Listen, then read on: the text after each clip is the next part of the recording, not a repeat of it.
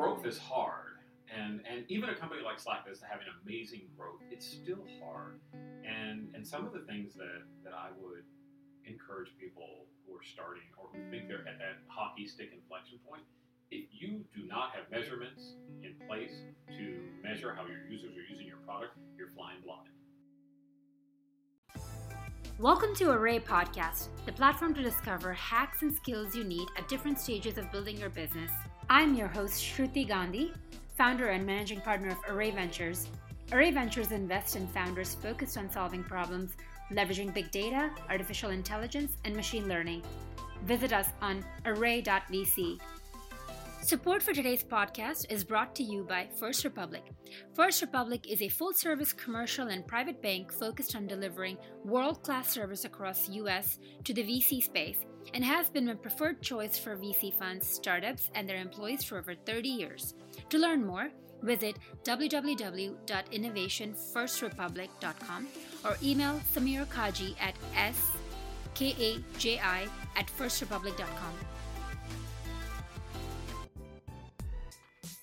In the podcast today, we'll hear the story of a college dropout, but not the glamorous Steve Jobs type story you might expect.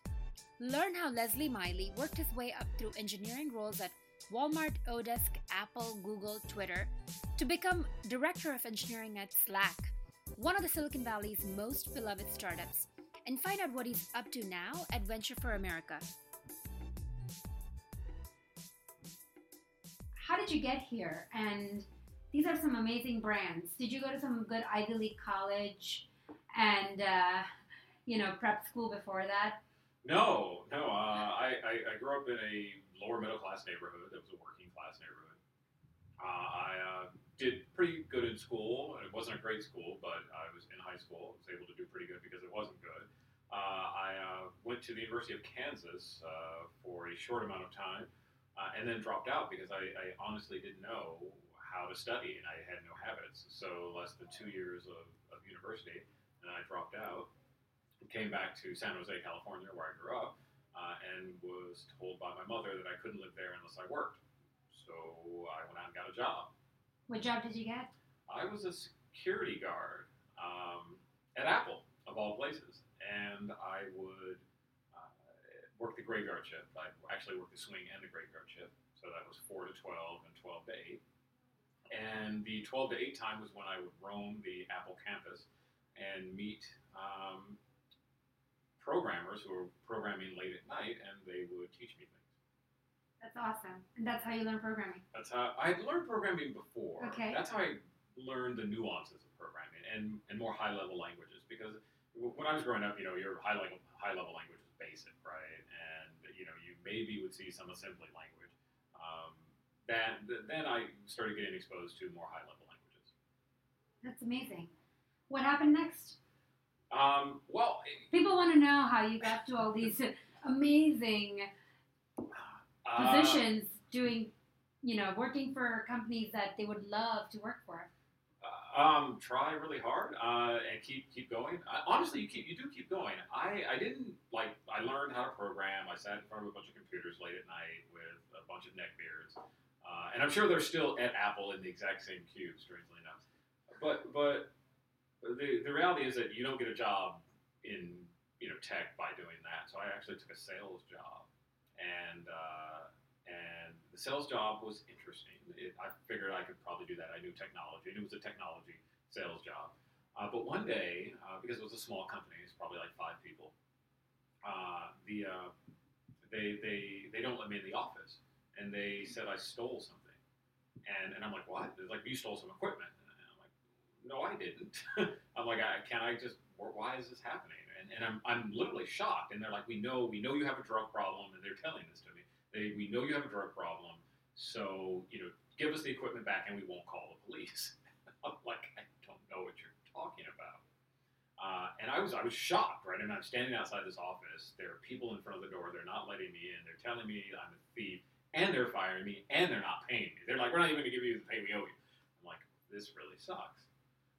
And I go back to the apartment I was sharing with somebody at the time, and I get a call that same day from this admin at at Symantec, who I tried to sell the equipment that we were selling to. And I just kind of like poured my heart out to this person who I don't know. And she said, hey, we're hiring for, tech support. You think you could do this? And I'm like, I know a lot about technology. So that's how I started. I got a job as contract tech support at Symantec. Thank you, Leslie, for sharing that. I'm getting goosebumps from just listening to this story. I can't imagine.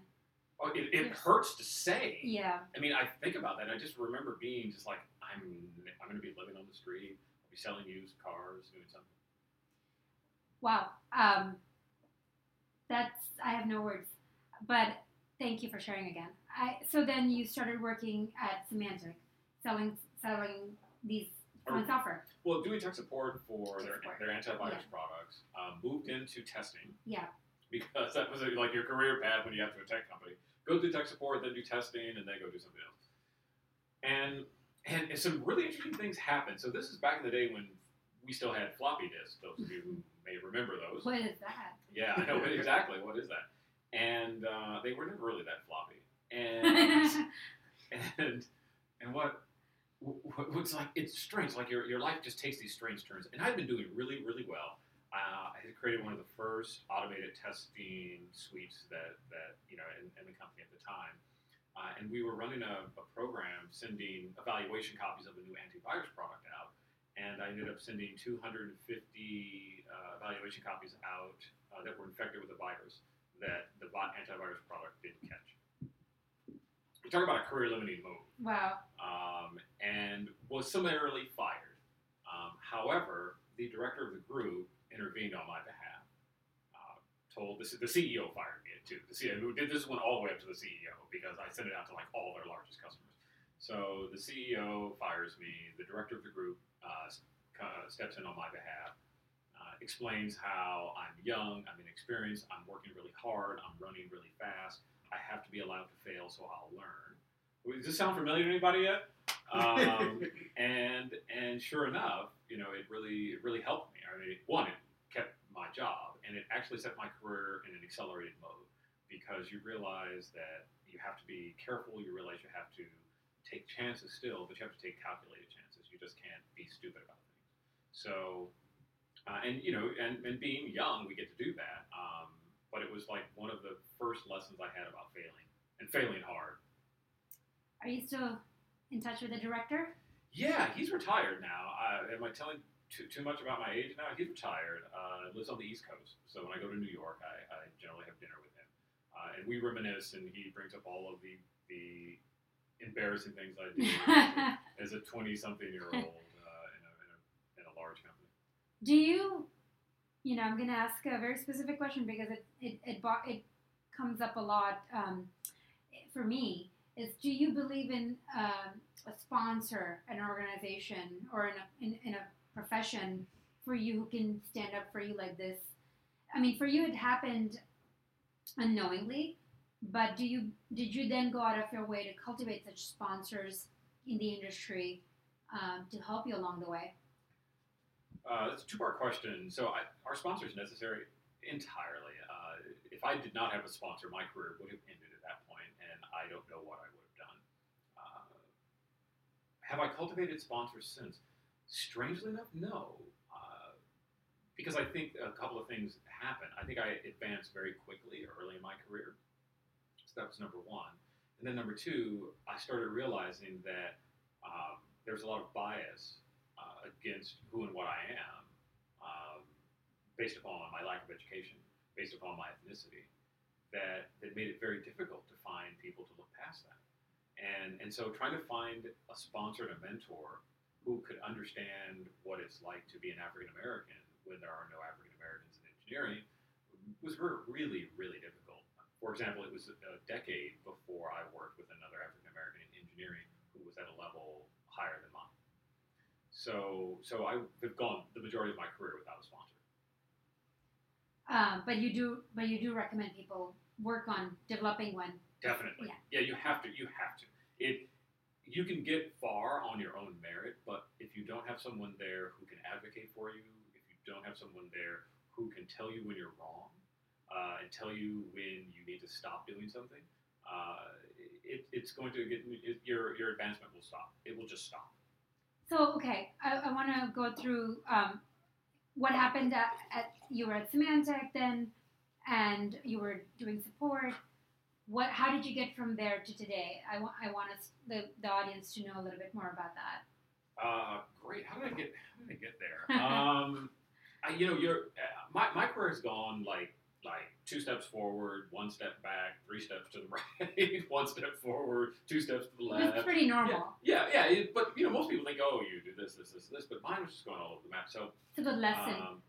Life is not linear. It definitely isn't, and don't expect it to be, and be open to other things. So I took. It hurts though when it does happen. It hurts. It hurts, and this is why I tell people I'm glad I don't have a lot of ego attached to some of the things I do now. Because when you have ego attached to them, you make some really interesting choices. I did the Symantec thing. I left Symantec, did a bunch of startup companies, and when you do startup companies that are started by your friends, they generally don't last too long because they're your friends and they don't know what they're doing, the people you've worked with. And so I was just kind of working my way through what they call the QA or the test engineer track. And so I was like, test engineer, or actually QA engineer, test engineer, senior test engineer, staff test engineer. And then somebody says, oh, you're a really good leader, you should go into management. That's normal. Yeah, it was like, oh, you're a really good engineer. Yeah, you should so go go into switch it. management. And I'm like, okay. I know. No, and I should apologize to if anybody who I managed my first management job. I'm sorry. I didn't know what I was doing. How big was that team? It was like 6 people. At that time? Nice. 6 people, and I know I just made every management mistake possible. And then when you were at Slack, how big was that organization as a director of engineering? My organization, probably with engineering only, was about 16 to 18. So, but there's also product management, product marketing, testing, design, and so you learn that. Then you learn that you have to start learning how to manage. You have to start learning about people, it's like trying to think of a good place for this. So during the .com boom, when I just really become a manager, and I started at this company. It was the 8th employee called Impulse Buy Network, started by a gentleman named Mark Goldstein, who's an investor here now. Richard Ling, Richard Ling, who's another investor. Yeah. And we were doing the first targeted ad serving technology for web in 1998, 1999. And if we had gotten that right, I wouldn't be sitting here today. I'd be on my own island, because that's how Google makes the majority of their money today. Did the QA manager thing there. We were acquired, had a really good exit by a company called Inktomi. And that was fun. Stayed at Inktomi for a while. I call Inktomi the proto-Google, for those of you who have been around for a while. They really set the tone, I think, for what Google became culturally and from a technology standpoint. Spent a couple of years there. Spent Y2K sitting in the Inktomi headquarters, making sure things didn't blow up. And then took a job at a company called HomeWarehouse.com that was acquired by Walmart.com. And spent several years there as a senior director of quality assurance, building out the first, essentially e-commerce 1.0. Yeah. Really exciting, really fun. Took some time off after that because it was a grind. Working for Walmart's a grind. Working hard, yeah. Took some time off. About a year and a half later, came back, joined a company called Odes. I was the 3rd or 4th person. Strati Karmalakis and Odysseus Tsalos. Don't ask me to say those names again. I hope they're watching and give me props for getting those names right.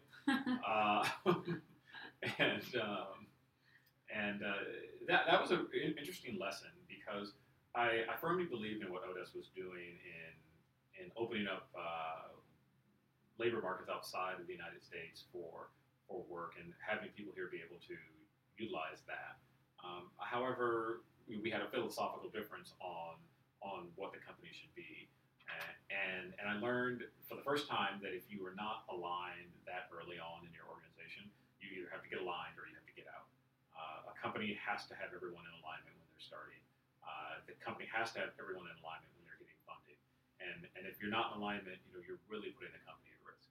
And that was a lesson I learned there, and I ended up leaving the company before I wanted to, and going to do something else, which turned out to be actually pretty good. I left there. I joined Joe Kraus and Graham Spencer at JotSpot. Joe Kraus is now running GV, or running parts of GV, which I think is great for him. Graham is there with him. Ken Norton was there, the product guy. Everybody knows Ken. And I learned in that instant that it wasn't the product, it was the team. Mm-hmm. If you have a good team, your product does not need to be an A product. It could be a B, C, D, E, F product. But if you have an A team, they can accomplish a lot. And that really taught me a lot. And we were acquired by Google shortly thereafter, which wasn't a bad thing. Spent some time at Google. There are some lessons and some stories in Google during 2007, 8, 9 that are interesting because it's Google going through the financial crisis, but yet still seeing this amazing growth. Left Google, went to Apple, joined former coworkers from Walmart.com who were building the Apple online store. Had great success there. Apple, as many of you know, is a great organization, but they work you really, really hard. Walmart to Apple, same thing. Yeah, pretty much. You're used to it. You think you are. But Walmart was hard and difficult. Apple was a whole different game as far as expectations. And it's expectations you put on yourself because you see everyone else doing it. Yeah. And, I said this in an interview a while ago. Like, they worked you like it was 1862. It was a really difficult environment. And I would get called, my first week, it was like the third day I was there, I got a call at 11:30 at night. I haven't even figured out how to log into most of the services yet. Don't call me at 11:30 at night. I was watching I Am Legend or something. So... Very specific memory. Because I remember getting a call at 11:30 at night on a Wednesday saying we're having problems with the release. And I'm like, I don't even know how to remotely log in yet. Don't call me. Spent some years there. Great work, great team. A lot of good relationships that I will always cherish. But left because I was traveling a lot. I had 3 teams, 150 people in India. It was a grind, and I needed to try to get some work-life balance. And then what happened after Apple? Took a little more time. I call people. For those of you who have worked really hard, maybe had exits or maybe had failures, and you need some time off, but you think you just dive right in, and then you take your rebound job, and it is exactly what it sounds like. It's a rebound. And so I joined a company called ModClaw here in San Francisco. ModClaw? ModClaw. Yeah. Eric Koger, Susan Koger, great people. It just wasn't the right role for me. I thought I could do e-commerce. Because you were at Walmart. Yeah, Walmart, sure. Apple. I can do e-commerce. Yeah. Let's leave. But it just wasn't. It was a great product, and they really weren't not at the point where my skill set was going to be used. Yeah. So I was going to take some more time off and figure out what I wanted to do, and I got a call from Twitter. This is pre-IPO Twitter, and I was really blunt with Twitter, saying I don't want to work at that company because the reputation of the company precedes. It's people say it's an entitled company. It's a hot mess. There's a lot of politics. I don't want to deal with it. I am at a point in my career where I want to go someplace where I can work, make an impact, and don't have to worry about some Game of Thrones before Game of Thrones.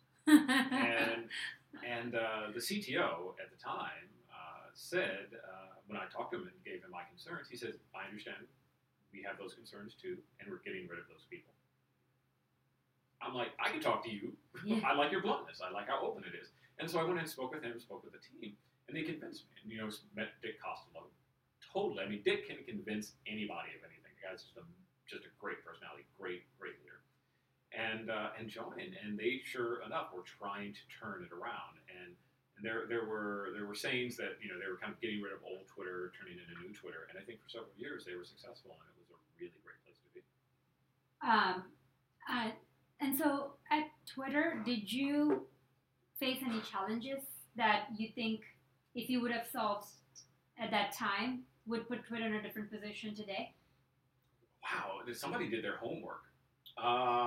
Somebody did their homework. I'm laughing because I'm laughing until the audience, if we're still alive, I'll tell the audience. That's a loaded question because there's like a half a dozen things I could probably name. I think one of the bigger ones, at least was central to me, was Don't start small. No, it was abuse. I mean, abuse at Twitter has been a problem forever, right? Probably the third tweet was an abusive tweet. I mean, it's just the nature of the platform. And I really think if that had been tackled sooner, it would have put Twitter in a much better place. And I firmly believe one of the main contributors to it not being tackled is that the people making the decisions on what to tackle had never suffered abuse on Twitter. And if you don't suffer abuse on Twitter, you really don't understand what abuse on Twitter. And if you've never suffered abuse on the internet, you totally don't know what that means. And to keep it real, as I like to do, the majority of the people who created Twitter were white men, and white men don't get abused. I was just about to ask you that. Yeah, they don't. And I'm not blaming them for being white men and not getting abused. I'm just saying they don't get abused. So how do they know the use case? And that was if there was something I think I could change, it would be to fix that early, because I think Twitter is a transformative service that is hampered by its issues with abuse. What about the UI? The character limit, all of the things that are just too late. Where do you think it goes from here? What are you able to share? Twitter's kind of. I'm trying to think of like what is it like. It's like you don't want Twitter to go away. Yeah. Because Twitter has such an ability to be continue to be a transformative service. Powerful change maker. Yeah. Everybody, right? Yeah. From the president on down to we know that. Yeah, we know that very, very, very intimately. And I just don't know where they go. I don't. It's difficult, and it's difficult to watch. Yeah. Because I see things like, it's like Twitter's this weird animal of in tech where you see all of the positive that it does with Black Lives Matter movement. You see how it brings to light issues, how people like Miley can get banned from Twitter, still go and do his thing, but also be taken down by people tweeting out some of the more heinous things that he has said. And then on the other hand, you see the alt-right using it with ruthless efficiency and effect to propagate their stories and their fake news and their propaganda. And you wonder how you can keep this service around, because it is so important, particularly with the political discourses going around the world. It's just not here, right? It's in the UK with Brexit. It's in France with what's her name, Le Pen. It's happening in Germany, with their rise of nationalism there. So this is all being played out on Twitter, and I think it needs to be a place where people come together and have this discourse. But instead, it's become a place where people just weaponize their tooling to shout the other person down in the other group. Now, is this an engineering problem or is it a philosophical problem? Yes. Both. It's an engineering problem. Some of the new features they've put in place for abuse, I think, are great, and those are engineering problems. I also think there's a philosophical aspect to it. People like, it's a free speech platform, and I'm like, you need to get over that. It's not a free speech platform. No. It's a platform that you have that people can exercise speech. There's no right to be on Twitter. You don't have an obligation to keep your Twitter account open. And I've been very vocal that the Twitter account that, in my mind, that needs to be shut down yesterday is Donald J. Trump's. Let him tweet from POTUS. Let him, do everything from a government account. Do not let him use his bully pulpit in a manner that gets people abused and gets people threatened. And he has done that. And if he was any other account, he would have already been banned. And I call on Jack and I call on everyone at Twitter who's looking and listening to this to think very, very closely about and look very closely at whether or not him having a personal account is actually in the best interest of the country. Oh, wow. That's, thanks again for sharing that. And I know a lot of people share that sentiment. I think Twitter, to me, has always just been like a high school clique where you form your group and you boost each other's egos, and it's very hard for an outsider to come in and have their voice heard. To me, Are you talking about the people working at Twitter or the service? the service. Yeah. You know what I'm saying. Yeah, I know. It was formed that I way. know. Yeah. I know what you mean. Yeah. Subtle joke here. Yeah.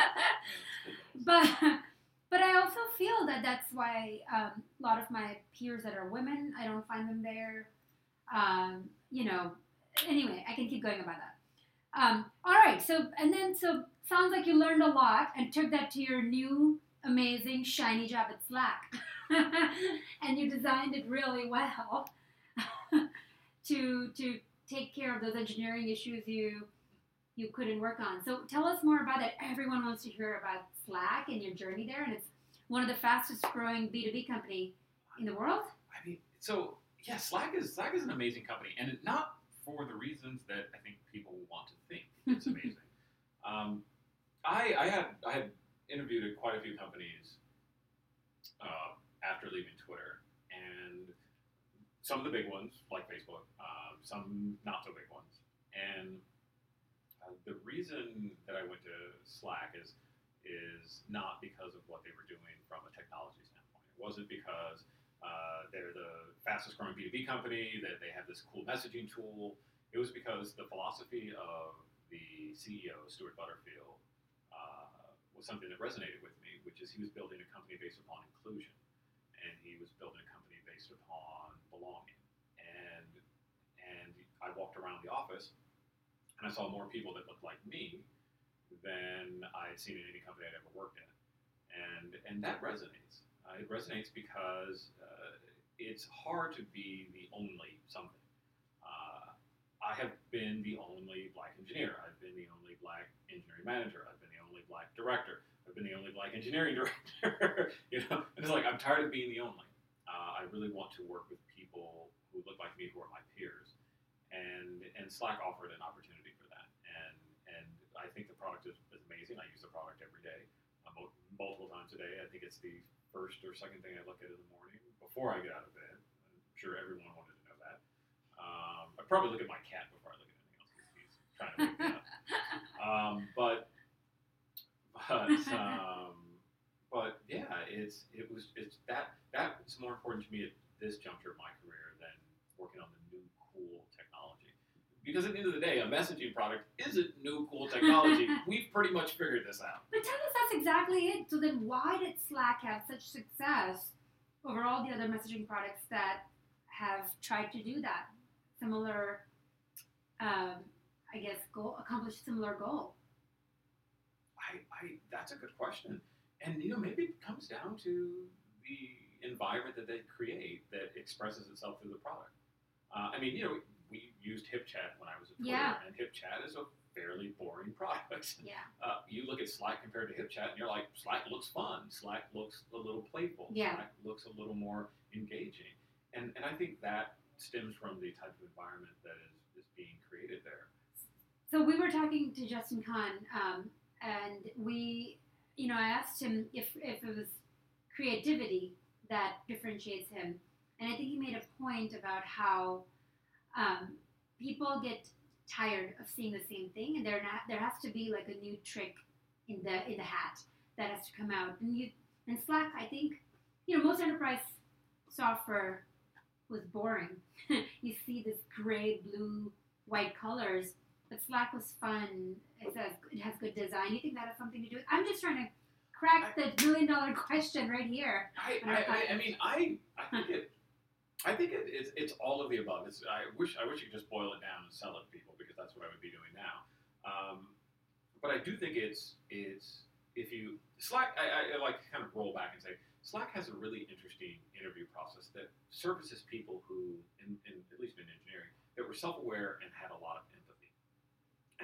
And let's be honest, most large engineering organizations are really lacking empathy. Mm-hmm. And they're lacking a lot of self-awareness. I've been an engineer my entire adult life. I've been in these environments. I'm not going there to get my feelings supported. And I think that Slack being different in that respect shows up in the product. Mm-hmm. I think it does show up in a product that has that people have an emotional connection with, and then they have an emotional response to the emojis. I mean, I never thought I'd get to the point to where I just now answer people in emojis. I mean, I've had entire conversations. I can't wait to get emojis from you. Yeah, it's just like thumbs up, thumbs down, and I just love it. It's like this actually looks like my hand. I know.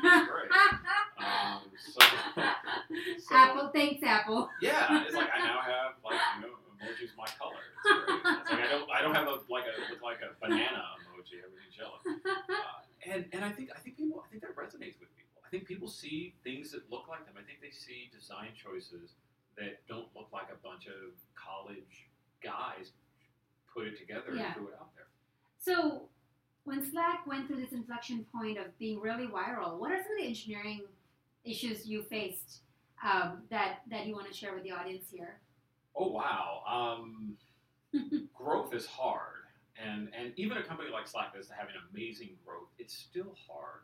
And some of the things that I would encourage people who are starting or who think they're at that hockey stick inflection point, if you do not have measurements in place to measure how your users are using your product, you're flying blind. You may think that people are rushing to get to your door and you're going to convert them and you're going to put money in the bank. But if you can't measure where they're at and what they're doing and where they're falling off and where they're having difficulty, it's very difficult to modify your product. And that's something that I learned in Slack is that if you put your experiment framework in very early, you can make course adjustments before the ship gets too large to make. If you start collecting your data and storing it and being able to run data analytics on it early, you're setting yourself up for success. If you try to do this, after you've reached a certain point, you're going to be missing a lot. Sounds like this is a story that was very memorable. What was that metric that you were talking about at Slack? Oh, she would drill in. I don't know. I'm gonna let you go. I got a lot of friends who still work there. I'd maybe keep a little bit. Well, it's more just for people to learn from you, right? I think it wasn't any one metric. It was realizing what we didn't have. What was that? Metrics. There were some. At what metrics. point is this? Is this 5 months into the company? No. 5 years into the company? It was much further along than I had suspected and expected, but it makes sense, right? I mean, you have to look at a growth of the company, and there are always trade-offs you make when you're going through fast growth. And some of those trade-offs are we need to do these features before we need to do this. We need to do these features before we need to do this. And I'm not sure if anybody's ever gotten that right. The way I look at it is that you're probably always going to be a little bit behind the wave. And if you can just stay close enough, you're going to be all right. But if you get too far and, like the saying, too far over your skis. I don't ski. I don't know what that means. But it sounds good. If you get too far over your skis, you're going to end up crashing and burning. And I think that we were able to figure out what we didn't have soon enough. So that it didn't cause an issue. Now, was it the engineering team and product team working well together? What do you think that worked well there? That made that prioritization? I think it was engineering and product working really well together. Yeah. Actually, engineering, and marketing, and data science. And data science. Data science. Yeah. I mean, it's. I give a lot of credit to Sarah, who runs the data analytics team for growth at Slack. She did an amazing job. Product marketing under Kelly is just doing an amazing job. They really have done good work. Jules, who's the PM for growth when I was there, he did a really good job of identifying how we could update the mobile products to actually catch up with the growth, the conversion, the growth on web. So yeah, it was a really good team coming together solving those problems. And so then growth happened and you're scaling. By the way, what is Slack's stack? You know what the stack is, and I love saying this because I'm probably going to get all this engagement out. Those of you who think it's anything special, it's a lamp stack. Nothing new, nothing special, nothing revolutionary. Good old lamp. Everything works. It scales. When AWS was down, S3 was having issues. They had issues as well because file storage is on S3. So, but it's not a it works. And this is another piece of advice I'll give all you young people out there. The new hotness is sometimes not the best thing to do. And if Slack can make a product like Slack on a LAMP stack, you do not need the newest JavaScript framework. So you don't think we need Slack? We could just use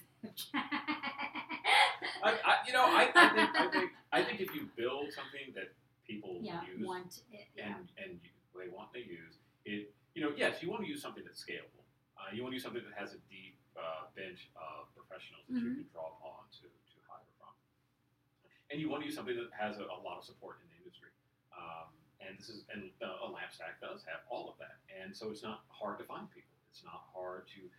Yeah, that's an important point, right? You want to hire people who've had all this experience and not just learning new languages. And people who've spent time with it, and I think that also helps when you look at things like diversity and you look at things like inclusion. If your pool becomes wider if you are not using the newest hotness, right? Because most professionals who've been doing it for 5, 6, 7, 10 years don't have time to keep learning a new language every 6 months. But the guy right out of school who's been looking for a job, the woman right out of school looking for a job, she can we're gonna learn all of this new stuff. So I'm babbling now. So again, back to as an engineer, as part of the engineering team, what were some 1 or 2 things you solved that you would recommend other engineering teams to be careful and mindful of as you hit certain inflection points in the company? Was it like good code review methodologies? Was it right? Like that's. I mean, there's just, and I'm trying to unpack. I'm putting you on the spot. Sorry about that. No, it's good because a lot of it, and I'm thinking about it because my mind is exploding about what I want to talk about. Because I can talk about, yes, you need to have good code review. Yes, you need to have good unit tests. Yes, you need to, put in metrics for like how many different changes you want in your system as it goes along. As you're developing new features. But to me, it really comes to, it's something, a lesson I have to keep learning sometimes because I think I forget. It's like really investing in your people. Mm-hmm. You can do all the engineering things right, but if you're not investing in your people, you're not going to have. What does that mean? I think it's investing. Do you have an example of what you did specifically? Or maybe what I didn't do specifically. I think it's really taking an interest in how people are growing their careers and giving them a path forward. It's something that having been in so many different environments, you sometimes lose sight that what works in one environment doesn't work in another. And so, like at Apple, people were very much in charge of their own careers. Mm-hmm. And there was a fairly well-known path of how you get from this point to this point to this point and advance in your career.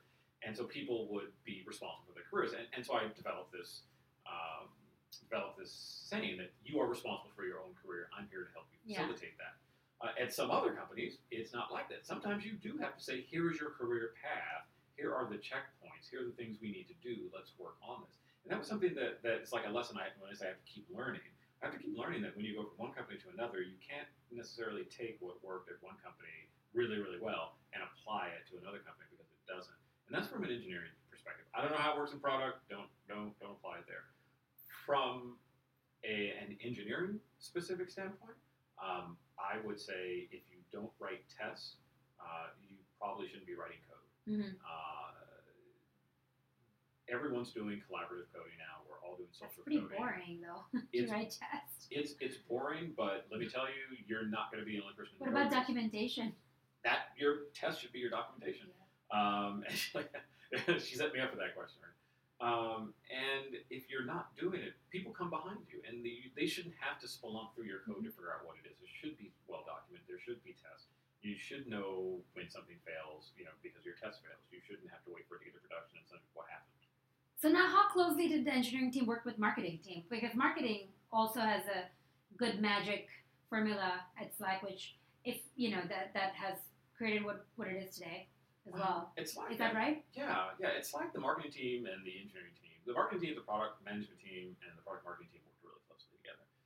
They were all very. I mean, it was so the. some companies they call it EPD, like the three-legged stool: engineering, product, and design. Mm-hmm. At Slack, it's engineering, product, data science, design, product marketing. Basically, you're a big happy family.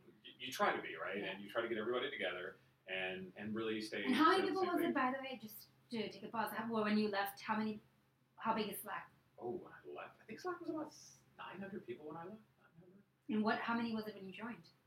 600. 550, 600. I think they may be over 1,000 now. Okay. So definitely still a pretty efficient team. Yeah. It's the company runs lean. Yeah. And I particularly like that. I mean, I was shocked. Somebody said Uber has 11,000 people. Was it the drivers too? No. Oh. What are 11,000 people doing at Uber? Can somebody tell me what 11,000 people? If you know, let me know what do 11,000 people do?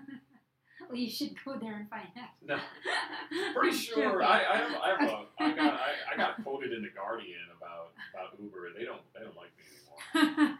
So back to engineering and marketing working together. Tell us one good example that was a good happy marriage of marketing really being enabled. Because oftentimes you talk to market CMOs, VP marketing at companies, and they go, the engineering team just doesn't want to work with us on the newest growth idea we have. So what was it at Slack is there one or two things that really made a difference in the company, in the trajectory at company? That's a really prescient question. So my role at Slack was a director of engineering for growth, and part of growth was growth marketing. So I worked really closely with the growth marketing team, and for me it was really trying to make sure they had the resources they needed to kind of accomplish what they needed to accomplish. Because the marketing site is different than the product mm-hmm. site. So it was really, I think, important for me, leading the group to make sure that they had what they needed to make the changes and I'd like to say it was important for me, more like I found a person, or I literally fell into my lap, an engineering manager who had done specific work like that before at Google, who just became an amazing leader for product marketing, for doing engineering for product marketing. And I found that partnership needs to be as tight and as close as your partnership with product management, your partnership with design, your partnership particularly for growth, right? Because they drive the traffic to us, right? So while we can convert, we're still hoping that they should be doing the work of bringing people at the top of the funnel. To change gears a little bit, because I can keep going on about Slack, and our audience would love to keep hearing about that. But now you're doing something completely different. You are an entrepreneur in residence at Venture for America. And I want to hear, and by the way, I'm on the West Coast board at Venture for America. Full disclosure. Yeah. Full disclosure. So tell us how you made that shift, and what are you trying to accomplish with this career change? I don't look at it as a career change, and I made the shift because I want to make America great again.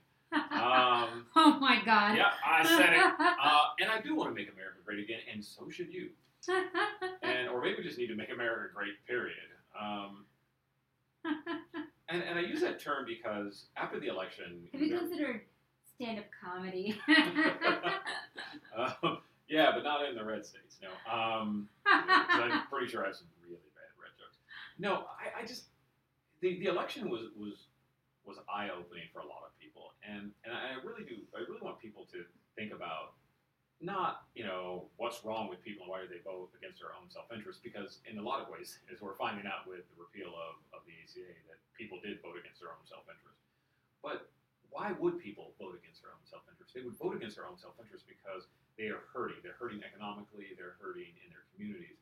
And why are they hurting in their communities? Well, they're hurting in their communities because the economic opportunities they have are few and far between. And why are the economic opportunities? I mean, so you just kind of go down this rabbit hole, and then you just realize that what happened to them, and when I say them, I mean many people in manufacturing towns and coal mining towns, what happened is something that happened to me and my family, which is my father worked at General Motors here on the West Coast on an assembly line, putting together cars, and when manufacturing started shutting down and moving offshore, New Mexico or being automated, he lost his job, and he never really worked again. And our entire neighborhood was pretty much a factory neighborhood. And I saw us go from fairly solid middle class manicured lawns neighborhood to houses boarded up, lawns dying because they don't grow because there's no rain here. Lawns dying, and crime and blight take over. And I realized, and that was over the course of a few years, and I realized that if that happens, all over, people get desperate. I mean, I know how desperate we were, and I saw some really bad things happen in my neighborhood over the years when that was going on. I mean, you had a story about. Oh, I got a lot of stories. I mean, to just kind of maybe put a firm pin in just how bad it is. My father went from being the major breadwinner in the family, taking care of 2 brothers and a sister, all so there are 4 of us total, to being unemployed and becoming a substance abuser. And then as a teenager, as a young adult, I had to go and find him in crack houses. And this was my father who lost his job. This is my father who had no hope. And there are families and communities all over America that are experiencing this right now. And part you can see that partially by the opioid epidemic that's happening. And because people don't have jobs, because people don't have hope. And so somebody came and said, I will give you what you had. And there was a great article. It was a sad article. It was a great article as a nurse practitioner in West Virginia. And she's talking about the repeal of the ACA and how it's going to impact this community. And this person is saying, who has all these health problems, he's in his 50s, he has all these health problems, but he doesn't care if Obamacare gets repealed because he'll be able to afford insurance once the jobs come back. And I'm like, so first of all, you probably couldn't work in a mine now even if there were jobs, and they're not coming back. And so that's a long-winded way of saying, I have this belief that if you can help improve economic opportunity in areas that are disadvantaged and underserved, that it will open people's hearts and open people's minds. Will it make them want to vote for Hillary Clinton? Probably not. Will it make them more amenable to having a discussion without it being us against them? I think so. And I think that you can do that with what I term as the greatest economic engine that has been seen in this country in the last 50 years. We are looking at an unemployment rate in Silicon Valley of 2.8%, which means that we're past full employment. They consider full employment 5%. And these are not all gig economy jobs. These are high-paying jobs. And if we can replicate, what's happening here even a little bit somewhere else, and I think the executive in residence program at VFA is part of that. It's sending really experienced tech people into places like Detroit, Columbus, Ohio, Baltimore, San Antonio, Nashville, which is an amazing city. If people from Nashville, it's a great city to have there. A lot of good whiskey. And music. I'm not talking about the music. But and work with the startup communities in those areas and help them understand how we do things here, learn about the problems that they're experiencing from a growth perspective and help them address that. And also start building a network with people outside of this. I mean, we're in a bubble. I mean, this is an amazing bubble we're in. You can just sit here and you think that the world is great. I am more than happy to take you to some places outside of Richmond, Virginia, and we'll change your mind real fast. So you're creating opportunities for people in Silicon Valley to go in these cities and work there for a couple of years. For a year. A year. 6 months to a year. Okay. I'd like to see people there a year. I'd like to see people take time to, become part of the community. I think it's really important to see. I mean, there are problems being solved outside of Silicon Valley that are amazing that I personally would like to be involved with. There's Rodney Williams doing Listener in Cincinnati. There's a company called Castle. They're out of Detroit, which you know about. There are great companies. There's Kairos down in Miami. So if you want to go to Miami, let me know. These are companies that are hiring. These are companies that could use really seasoned executives. Denver, Colorado, of all places, one, it's a beautiful city. They're doing great work downtown, but they are actively seeking director and C-level talent from Silicon Valley. Mm-hmm. This is what they're looking for, and this is a great opportunity for us to branch out, Mm-hmm. and great opportunity for us to get out of our bubble and see what the rest of the country is seeing. Thank you, Leslie. This is phenomenal. Keep doing what you're doing because we need that, and thank you for being so real.